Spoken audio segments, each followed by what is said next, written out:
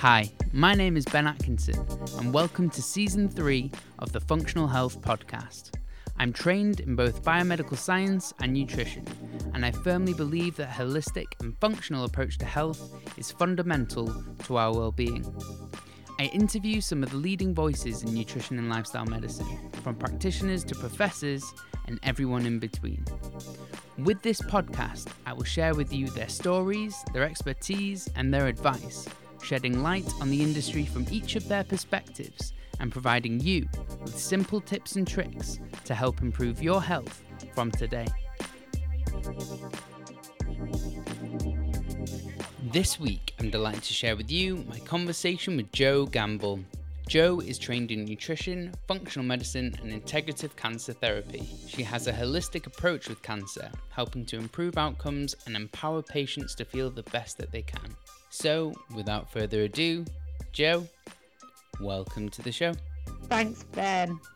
I just introduced you before, and I know that you started out in nutritional therapy with your own story, with an interest in kind of autoimmune conditions. But where did your drive to focus on cancer begin?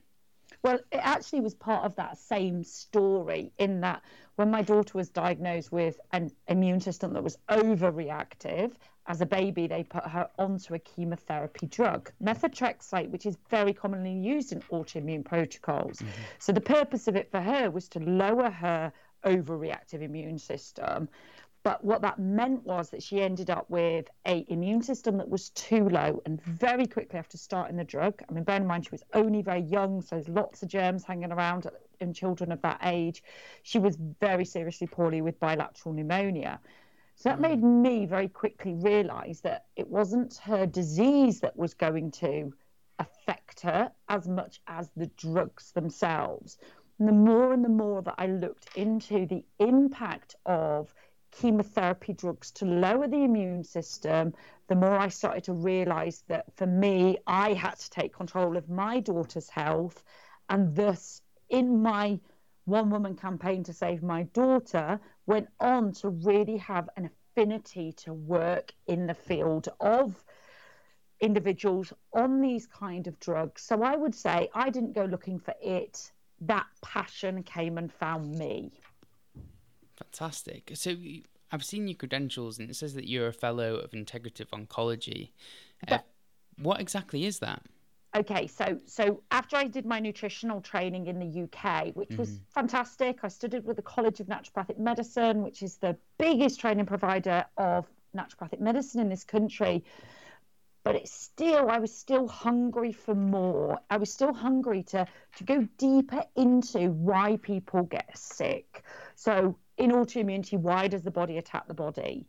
Why are we seeing more cancer in much younger individuals? And that became my, but why mentality? So that took me to America to study with the Institute for Functional Medicine, and I became the UK's first functional medicine practitioner to graduate in 2013, I believe. Yeah. But it still didn't give me enough depth of understanding cancer and the type of drugs that were being used in the field of oncology and how their mode of action worked. So I found a course also in America, which was a fellowship in integrative oncology. And I had the opportunity to train with many oncologists, many nurse practitioners working in the field of oncology, to be able to understand more about how drugs work, because I'm very much not against using pharmaceutical drugs in this way. I just need to understand in my head the mode of action. So what are the doctors trying to do with these drugs? And then be understanding how I can support the individual on that journey.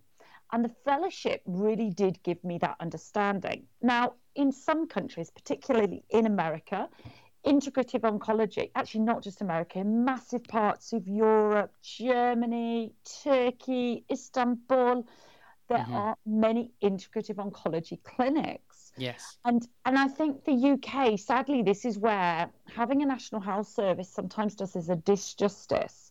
Because if you think about it, like in America, where people have to have health insurance and they enter the world of any disease. It's not just about oncology, but they go to see their medical doctor and they claim it on their insurance, or they go see their functional doctor and they claim it on their insurance. Mm-hmm.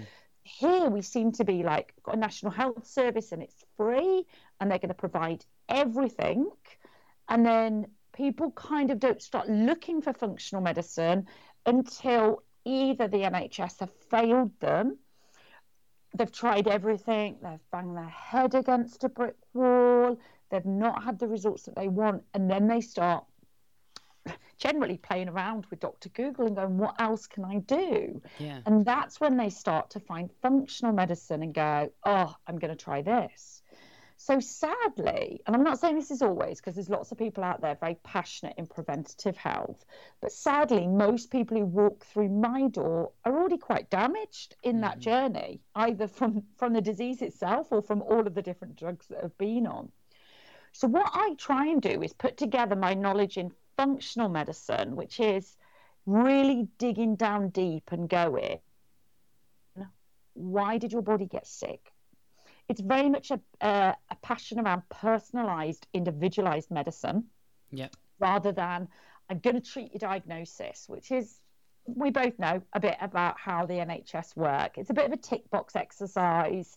You've got this, so I'll give you this. That didn't work, I'll go to the next level, the next tick.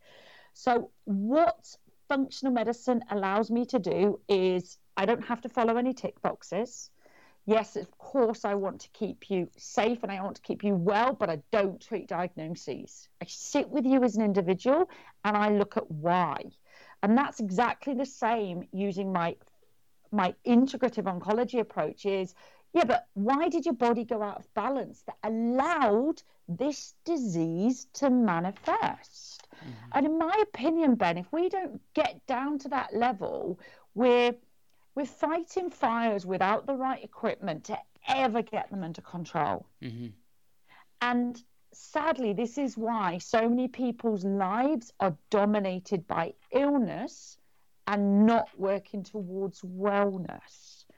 And with statistics of cancer now being 1 in 2, we have to have a call to action to change our approach in how medical medicine has worked with cancer, and we have to be working towards preventing diseases rather than just waiting until people get them and then kind of almost panic treating them, which is how the approach currently works. Yes, yeah. I was actually speaking to Robin Daly last week, and we were talking about how there is more integrative clinics across Europe and in the US, and the kind of UK's on the back foot or coming from behind in this case. Very much so. And it's very sad, considering we're very much a developed country, mm-hmm.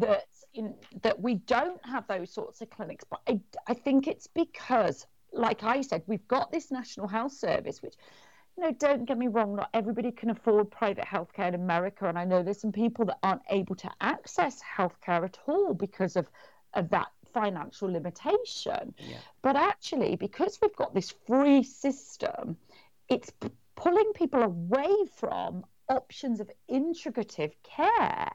So at the moment, people are having to work quite hard to find people like myself to be able to go, oh, I didn't even know. And the amount of people that say to me, I didn't even know you existed, Jo. I didn't even know that there was such a thing as functional medicine or integrative care. Mm-hmm. And it's because doctors in this country almost dismiss the level of science that goes with my profession, my industry, mm-hmm. and goes, oh, yeah, you don't want to go see them. They're just going to, feed you lettuce leaves and tomatoes. What are you going to spend all your money there? And it's sadly, it's incorrect education about the industry.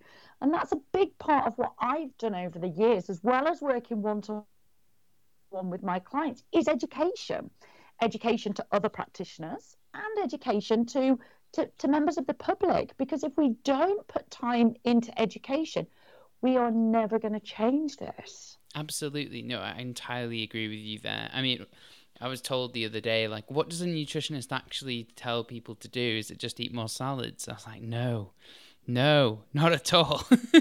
I mean, maybe in some circumstances, but, that is just a tiny, tiny element of it. Absolutely. And that's why my title is I'm a functional medicine practitioner. And if anybody doesn't understand that, I just want you to think it's a science-based approach to medicine. And that's what I am doing all the time, is backing up every one of my thoughts, my recommendations with science. And it's not a hippie chick, it's not a woo-woo or witch doctor, or all of these bad connotations. It's an individualized approach. And actually, functional medicine is the medicine of the movement and going forward, because conventional medicine is a disease care model, whereas functional medicine is a wellness care model. And I don't know about the rest of your listeners, but I rate preventative medicine as so powerful, because if we don't prevent diseases, we will be in the sick care system. Absolutely. And there is a kind of change coming through as well. You've got people like Mr. James Maskell promoting the evolution of medicine in his new book, The Community Cure, and showing how these approaches can be integrated into society, which is something which I'm advocating. Oh, absolutely. And Mark Hyman did something called the Daniel Plan, which is where he integrated it in through the church to really try to get community groups that wouldn't necessarily embrace this to learn to embrace it. And this is the way forward.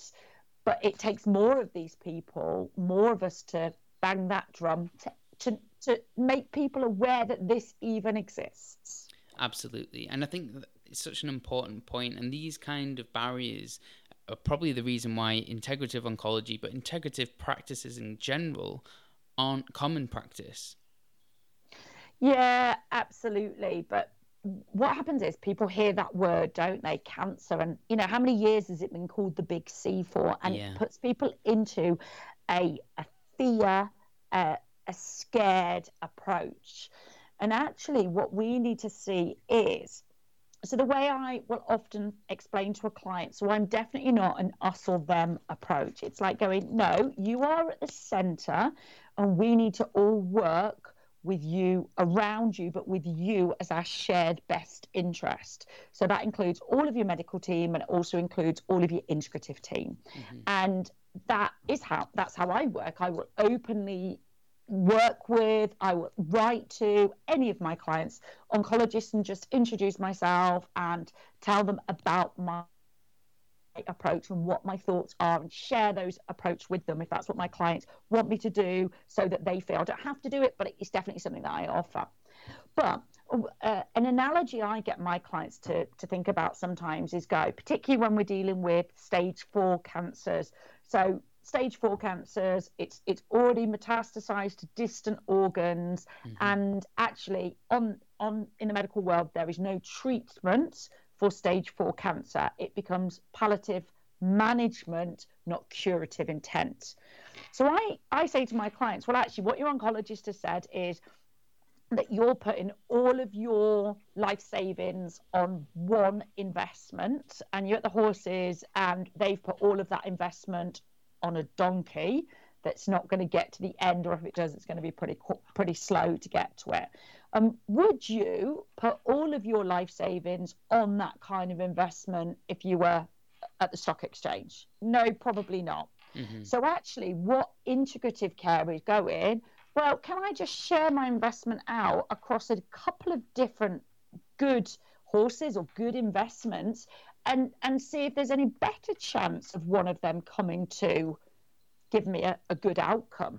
Or actually maybe put the two together and the accumulation of the two might give me a better outcome. So I don't want anybody thinking that they'd work with me or work with one of my colleagues and go, no, that you can't have chemotherapy, because that is, again, it's a little bit of a misinterpretation out there that, oh God, yeah, but I don't want to say no to the treatment. And what we can do is go, well, what have we got in our kit bag to improve the efficacy of what the doctors are doing, to minimize the side effect, but also to change the environment within the body? And what I mean by that is, at the point the cancer cells are already growing, so at the point that client has received that diagnosis, then the environment is very much pro-cancer pathogenesis, pro-cancer growth and development. Mm-hmm. And what we want to do is we want to change the environment. And yet no medical treatment really does that. Chemotherapy doesn't do it. Radiotherapy doesn't do it. Immunotherapy doesn't do it. Surgery doesn't do it. So not saying that they don't have their strengths, but what happens is we're left with an environment that remains the same. And that environment allowed cancer cells to grow initially. So what's the chances of those cancer cells regrowing? Those tiny microscopic cancer stem cells that were already there, didn't get treated by chemotherapy or radiotherapy, but now have had the chance to reignite because nobody changed the environment. And that's what integrative approach does, is it looks at that environment and goes, what isn't right about it? And that environment could have changed by stress. Mm-hmm. And I see stress as a massive factor in loads of my clients' onset or reignition of their cancer. Thinking about things like their gut microbiome, so the bacteria that helps to regulate the immune system from within the gut. Thinking about toxicity, we live in a really toxic world. Thinking about genetic predispositions, and that's why we know that certain people are at a genetically higher risk of cancer than others. And this isn't just the cancers that are known to be genetic, like the BRCA1 gene in breast cancer. Mm-hmm. This could be factors where, we've seen people get in families have several different types of cancers, completely unrelated, but maybe they've got a genetic reduced ability to handle the toxic world that we live in. And whilst it turned out to be a prostate cancer in their dad, it could become a bowel cancer in them. So, and I mean, that's just a small few things that I might start to look at with my clients.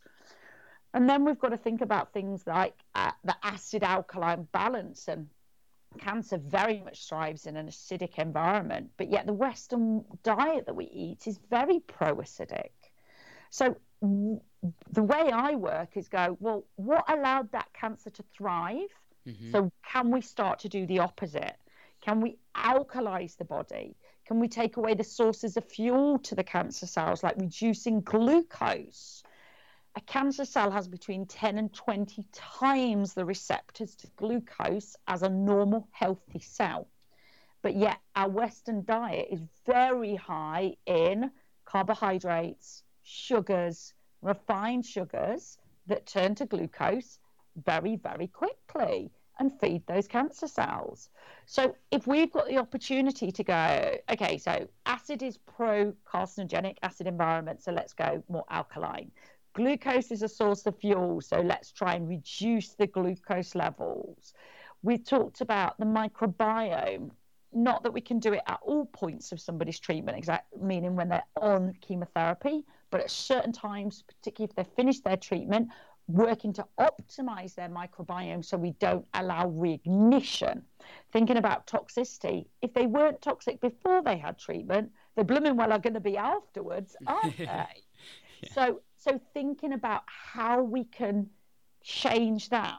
Now, what happens for most people is they go through they get the diagnosis and they're feared into, oh my goodness, I could die. So then they go through this, they step onto this cancer elevator and they go in and they go in and they go into their chemo appointments and their radio appointments, their scan appointments, their oncologist appointments. And they almost feel as though they're contained within the world of oncology. And it almost feels safe to have all of these appointments for many individuals because they feel like they're doing something. Mm-hmm. And then the oncologist might say to them, brilliant, you've got no cancer in your body, go home and enjoy your life, go back to how it was. And then what happens is they're hit by this almighty fear. So they take a great big and hold their breath. Mm-hmm. And by the way, cancer also thrives in an anaerobic environment, meaning without oxygen. So the more we hold our breath, the more we're not getting the body into the right environment. Mm-hmm. But I said about this stress. So they're massively stressed. So to begin with, they're like, oh gosh, I want to do everything I can. But then the hair might grow back. They might put back on the weight that they lost. And then they start to forget about cancer. Our brains do an amazing job, don't they, of like forgetting pain, forgetting trauma. Or suppressing emotions. Absolutely.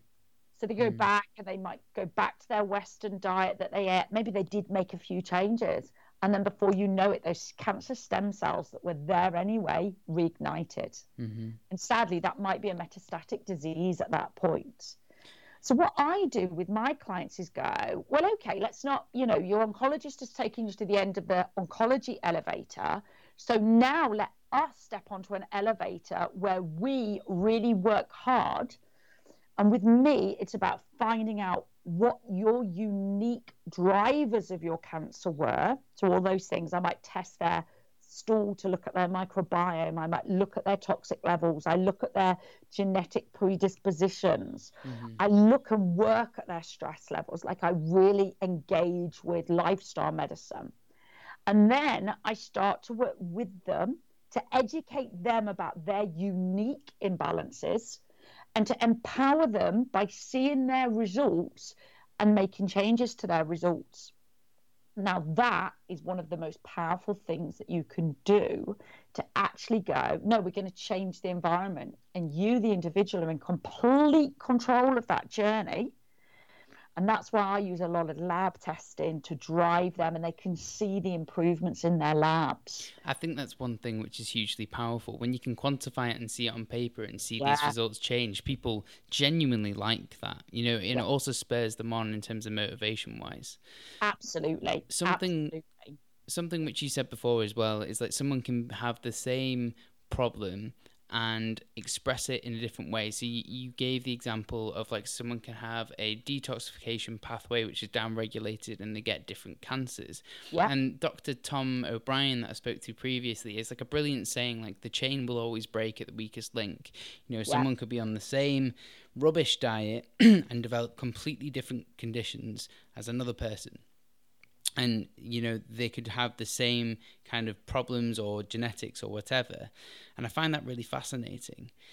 And when you were talking about how you can combat these issues, there's obviously, you listed them, so many ways that we can intervene, even just to improve quality of life. I'm not even talking about the treatment itself, which I think is a huge thing that we don't talk about either, is what your quality of life is, reducing side effects from treatments and things of that nature. Definitely. And it is, I talk really openly with my clients, and I don't necessarily prettify the picture and say, oh, you've got stage 4 cancer. Well, I'm going to make this all better. But what I do is I talk absolute honesty with them, and I talk about where we can impact this. Stage 4, stage 2, stage 1, precancerous cells. There's some common link between all of them, and your body allowed you to go out of balance. And let's take some of that fear factor and go, okay, let's use that fear, but in a positive motivational source to make changes. And lifestyle medicine is such an important part of that. And I very much believe that in the world that we live in, that we've become so pro-stress as a fashion accessory, whereby if we're not stressed, we're not cool, we're not in the gang. And we encourage it in young children. There's youngsters going through schools going, oh, I'm so stressed. And actually, I really want to work with people on a lifestyle point of view and go, no, we need to be working at reducing that stress. We need to be practicing lifestyle medicine, whether it's deep breathing, time with nature, time with pets, laughter, happiness, so that we're not embracing that high stress environment that actually isn't cool.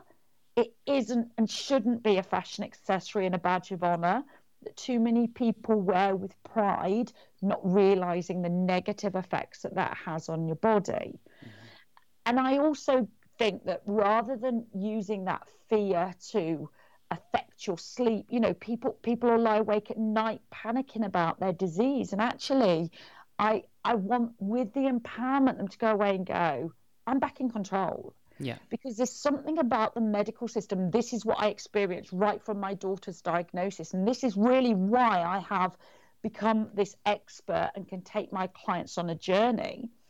Is there's something about being in that hospital system that that takes away your power. It takes away your identity. It takes everything from you. And actually what I want to do is I want to work to give that back. And I mean, I've worked with children with cancer. I've worked with all elderly with cancer, and it's a common theme throughout everybody. In integrative care, you actually become that individual one more time. You're not patient A or patient B. You are a person with emotion, and that emotion is influential on your disease outcome just as much as your genetic polymorphism is influential on your gut microbiome is.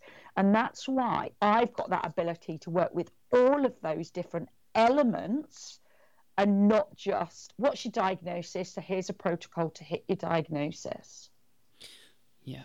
And we talk about like personalizing medicine and personalizing nutrition to the individual, but is there any kind of common theme which you see, which everyone that comes to your door, you spoke about stress before. I definitely think stress is huge today, and it's only going to get worse, isn't it? It's only building in momentum. It used to be acceptable that people work 35 hours a week. It's now, if you work 45 hours a week, then that's not really working. Like, that's just part-time. You need to be working 70 hours a week. Mums going back to work as soon as their children are 6 weeks old, because that's the new thing that we do. So I do definitely see stress as a common theme. What else do I see as common themes? And I don't want to give people the wrong opinion, as in go, oh my God, that means going to get cancer. But things like imbalances in the gut, clients who have gut symptoms such as bloating, constipation, diarrhea, they are signs that your gut microbiome is not in balance. And bearing in mind that your microbiome influences your immune system, it influences your ability to regulate inflammation, as well as lots of other things, then actually we need a really healthy microbiome to be able to regulate a healthy immune system that surveys for cells that shouldn't be there and draws in the immune system to do something about it. So I definitely think that people are too willing to accept that changes in their gut health is okay. It's the new norm. And again, it shouldn't really be the norm. And this is the issue is we live in a society where people don't like talking about their bowel movements. Yeah. So if that's normal for them, it's normal for them to only have a bowel movement every 3 days or to have 7 in a day, then that norm becomes the pattern that you expect. And because we don't, well, Ben, you and I might talk about it at the dinner table, but because people don't talk about it at the dinner table, people don't share it with their work colleagues, you kind of frame it as the new norm. Well, therefore, every day is normal. Yes. And I don't like to accept these words as normal, the same as I don't like a doctor to tell their client that their bloods are normal. I like to eyeball these things with my own eyes, which is why if your gut is not as I would accept, then I want to eyeball it by sending you away for a stool test. If I think that for a woman, their hormones are out of balance, a woman who presents to me with breast tenderness every cycle, I'm like, that's not normal. Might be for you, it's not normal. So I want to eyeball your hormones with my own eyes. How do I do that? I send you away and go and get those tested. Because only when I've got data, I can really look at where you are within parameters of wellness to disease. Absolutely. And the more we as individuals take responsibility for our wellness, the less we'll be relying on a sick care system to help with illness. And that's hugely empowering as well, right? Because you're putting the ball in their court and so. Absolutely. Yeah. So for people at home who may not be able to kind of visualize what outcomes you may be able to achieve, do you have any examples of like individual cases that you've worked on in the past which have been particularly interesting or things like that? Well, I'm going to share one, and it's a case of a gentleman, because we were starting off by talking about oncology. It's a case of a gentleman diagnosed with primary bowel cancer metastasized to his liver. So he contacted me via a friend of a friend who recommended, as most of my referrals come, you must go speak to Joe Gamble. So along he came, and he was just about to start his chemotherapy, and I supported him from working around the best environment within his body, all the things we've talked about, trying to change the environment, trying to minimize side effects, and loads of work over his head body control of his disease. And I think that's so important. If you look at books like Radical Remission, The Cancer Whisperer, so much of that sort of true life stories of clients who've had stage 4 cancer is about their brain's control of their body, which is why me talking about emotion and feelings is so important. So I supported him through that journey. And actually, by the end of his, what should have been his chemotherapy regime, they scanned him as they would, expecting to go to bowel resection next. And there was no tumour in his bowel. Wow. So basically, the chemotherapy, how much you can say is chemotherapy on his own, how much you could say chemotherapy with integrative support, but he got a very good outcome, far greater than anybody expected. Now, I don't care what percentage comes from me or them. I only care about the shared outcome for the good of the client. So it really doesn't bother me as long as we get the desired outcome. But this guy still had liver mets. And sadly, for most individuals with metastatic disease, they are on palliative treatment. Now, some people can live on palliative treatment for 5 odd years and still have, good quality years. But sadly, they are told that they will die of their cancer, and their life expectancy will be far shorter than you would expect life expectancy to be. So he did go and see a liver specialist who agreed to a liver resection. So we had a liver resection. And actually, you can take away a fairly sizable amount of the liver as well, as long as the tumour is in sort of a reasonably one part of the liver. The issue is obviously if it's spread in multiple small nodules. But this gentleman's, it was in part of his liver, so he had a liver surgeon who agreed to a liver resection. Now, the liver is a rejuvenating organ. It actually starts to rejuvenate very quickly, just within hours of that initial surgery, and they took his liver down to just under 50%. So the liver would have gone through rejuvenation processes, and we supported all of that. So he'd come off his chemotherapy at this point. We supported liver rejuvenation. We supported detoxification from all of the treatment. And he became cancer-free from stage 4 cancer. So at that point, I then started to run functional testing on him. I still continue with his scans. He's now quite significantly out of the sick care system. And yes, he still has an annual scan, but his scans are becoming less and less common. His liver is now fully rejuvenated. It is the size of an adult male's liver. His scans remain clear, and we now put all of our emphasis onto functional testing to test his microbiome, to test his toxic markers, to look at his cellular energy production, to look at how much free radical damage is in his body, and really promote wellness. He's now living a full life. He's back at work full time, enjoying time with his children, with his family. He sees himself and is, on all of his medical tests, cured of stage 4 cancer. Fantastic. And that's just a very good example of using both conventional therapy and integrative therapy to best improve the outcomes of the patient. And something I get asked a lot is, are you pro quote unquote alternative therapy, or are you pro quote unquote conventional therapy? And the answer is no. I'm pro choice, pro empowerment, pro outcomes. People should be able to make their own outcomes, but the best thing would be to integrate. So you've got the best of conventional therapy working with the best with alternative integrative medicine to hopefully have the best outcome for the patient.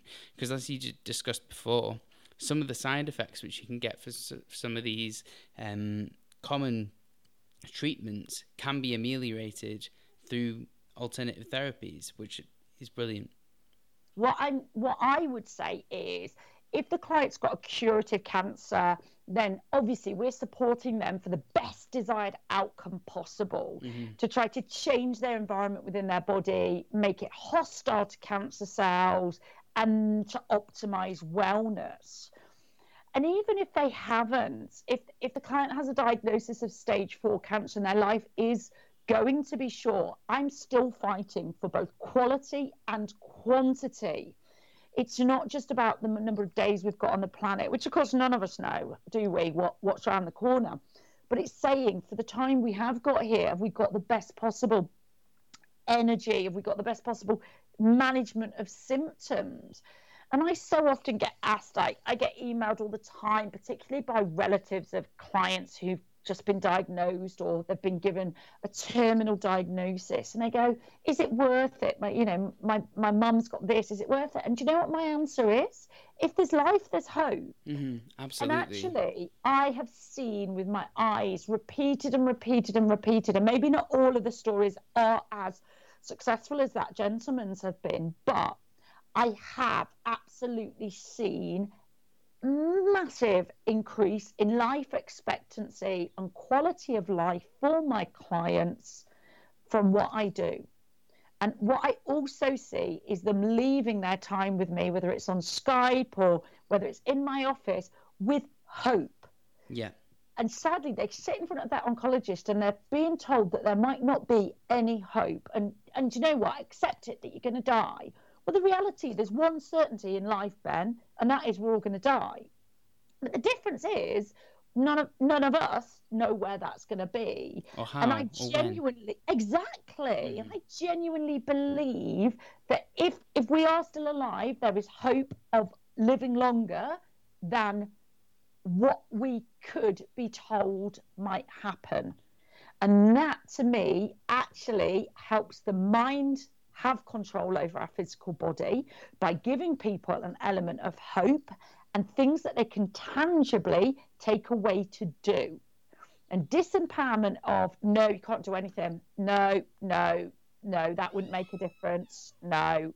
And I want people to leave me with, do you know what? Yeah, I can do that. I can make those changes you've asked me to do, Joe. Yep, I can do that. Yep, I could do those lifestyle factors or take those supplements. I can do that. And that is such a different way to approach this disease and take an element of the fear out of it and replace it with an element of empowerment. Absolutely. And I think that is so important. And if people are listening, leave with one thing, that should be it. The ball can be in your court and you can choose how to react to the situation as well. Yeah, definitely. Just when you were talking about stage 4 cancer, I think it's important that we clarify, if you have stage 4, it's not always a death sentence either. You know, there are immunotherapy things which can help and kind of reverse that. Would you think that would be fair to say? Oh, definitely. And you know, the development of immunotherapy and targeted therapy is a really exciting development in conventional medicine.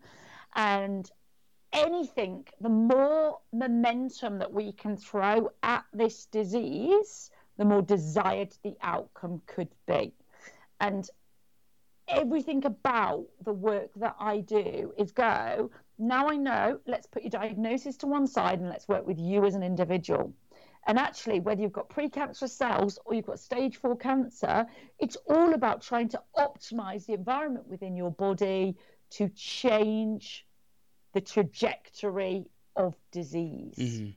And that, I think, is an incredibly powerful change that we can work with our clients to do. Hugely. How receptive are oncologists and doctors to work with you?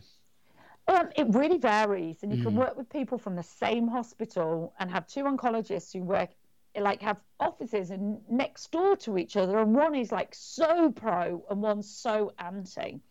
And it's so hard to know on whether that comes down to lack of knowledge, a fear that, you know, I'm questioning their judgment. I'm not questioning their skill set, but I'm saying their skill set is limited to the tools in their toolkit. And I've got a different toolkit with different tools in it. Now, I can't surgically operate on anybody. I've not learned that skill. But I've got my tools that give me what I want to be working with. And if you put my toolkit with their toolkit, we've got double the tools to be working on the same client. Yeah. So I do have many an oncologist, and I commonly hear this: I don't know what she's doing, but what she's doing is helping, so don't stop. And I've had that for clients who've got quite nasty diseases and don't seem to be progressing at the rate that the oncologist was expecting, or we managed to halt progression. And they're like, no, don't get it, don't understand what she's doing, but she's clearly doing something, so keep going with her. And I'm like, well, that's good enough for me.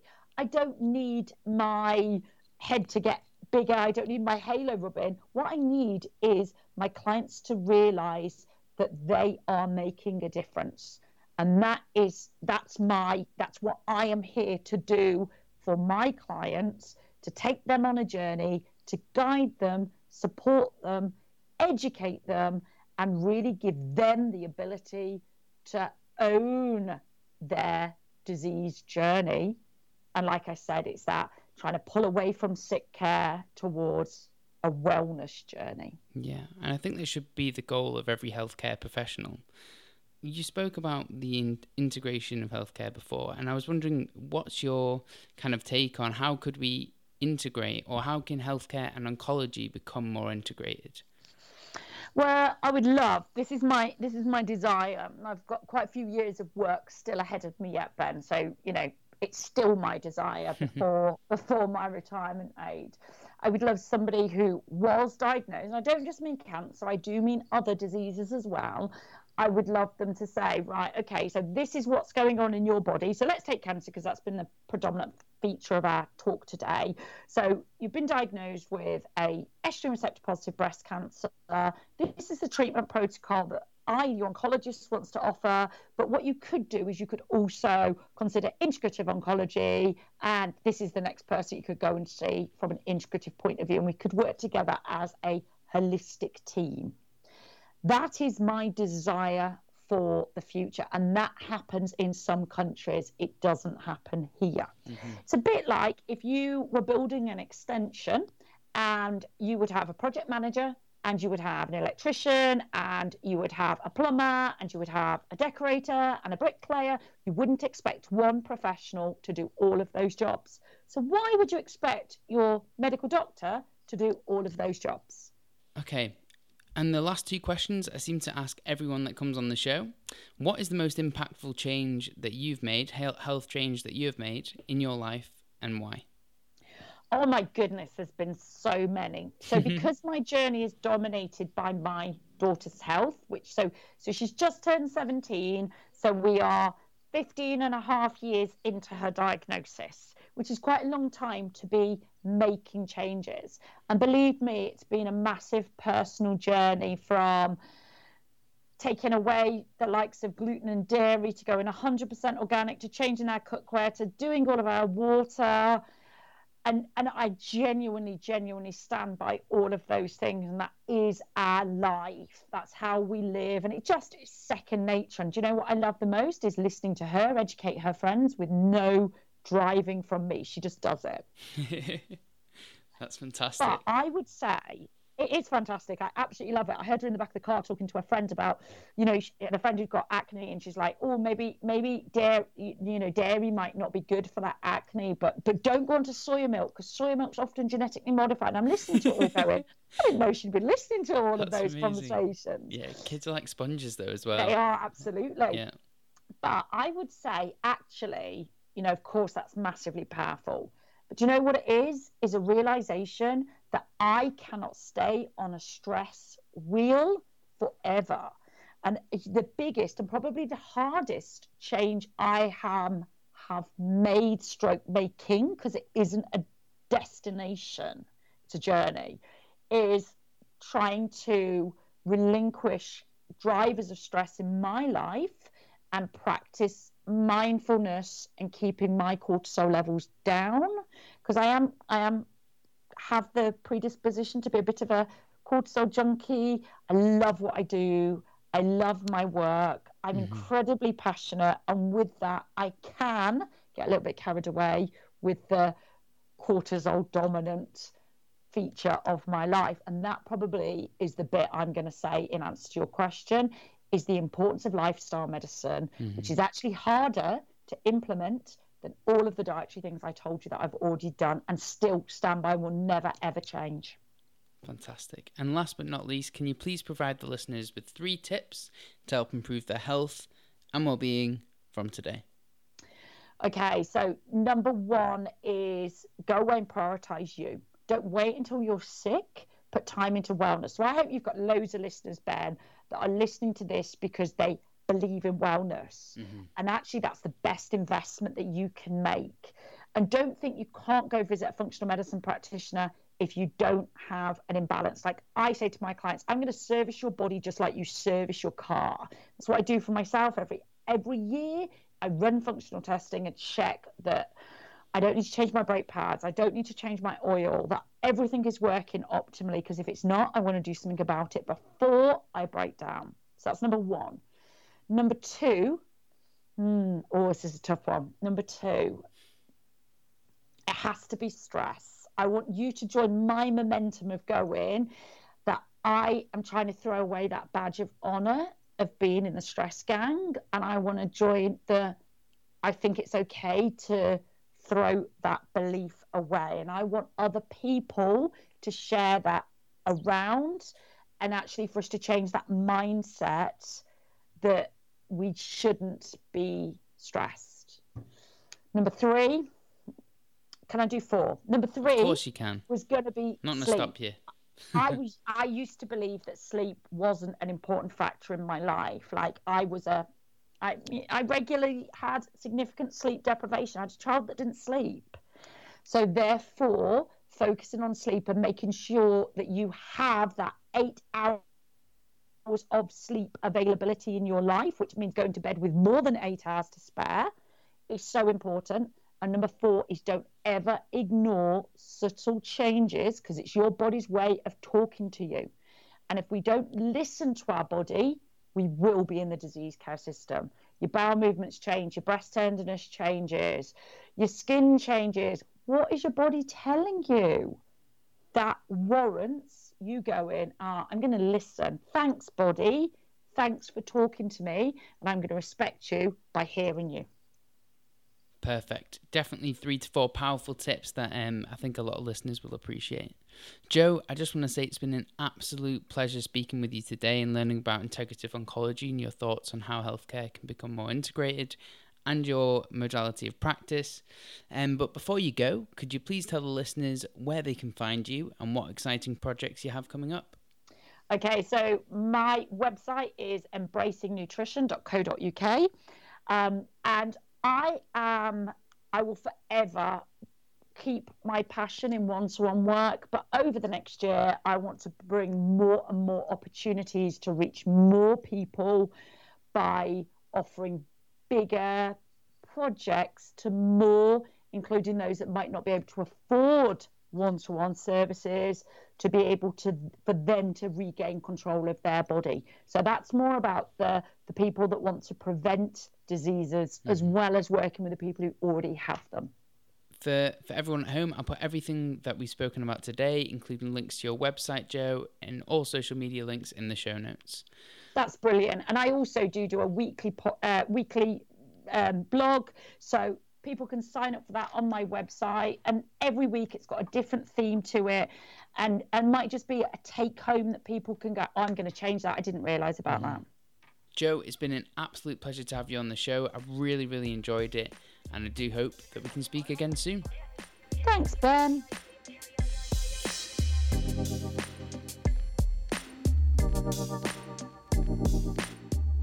Thank you for listening to the Functional Health Podcast. You can find links to everything that we talked about today in the show notes. If you have a second, please consider leaving a 5-star rating on iTunes. It really does make a huge difference and helps get this valuable information out and reach more people. Don't forget to subscribe so you can stay up to date and know whenever I release a new episode. You can connect with us on Instagram, Facebook, or our website, and all questions are welcome. As always, thanks to Josh Aurelia for the editing and Alan Harper for his support.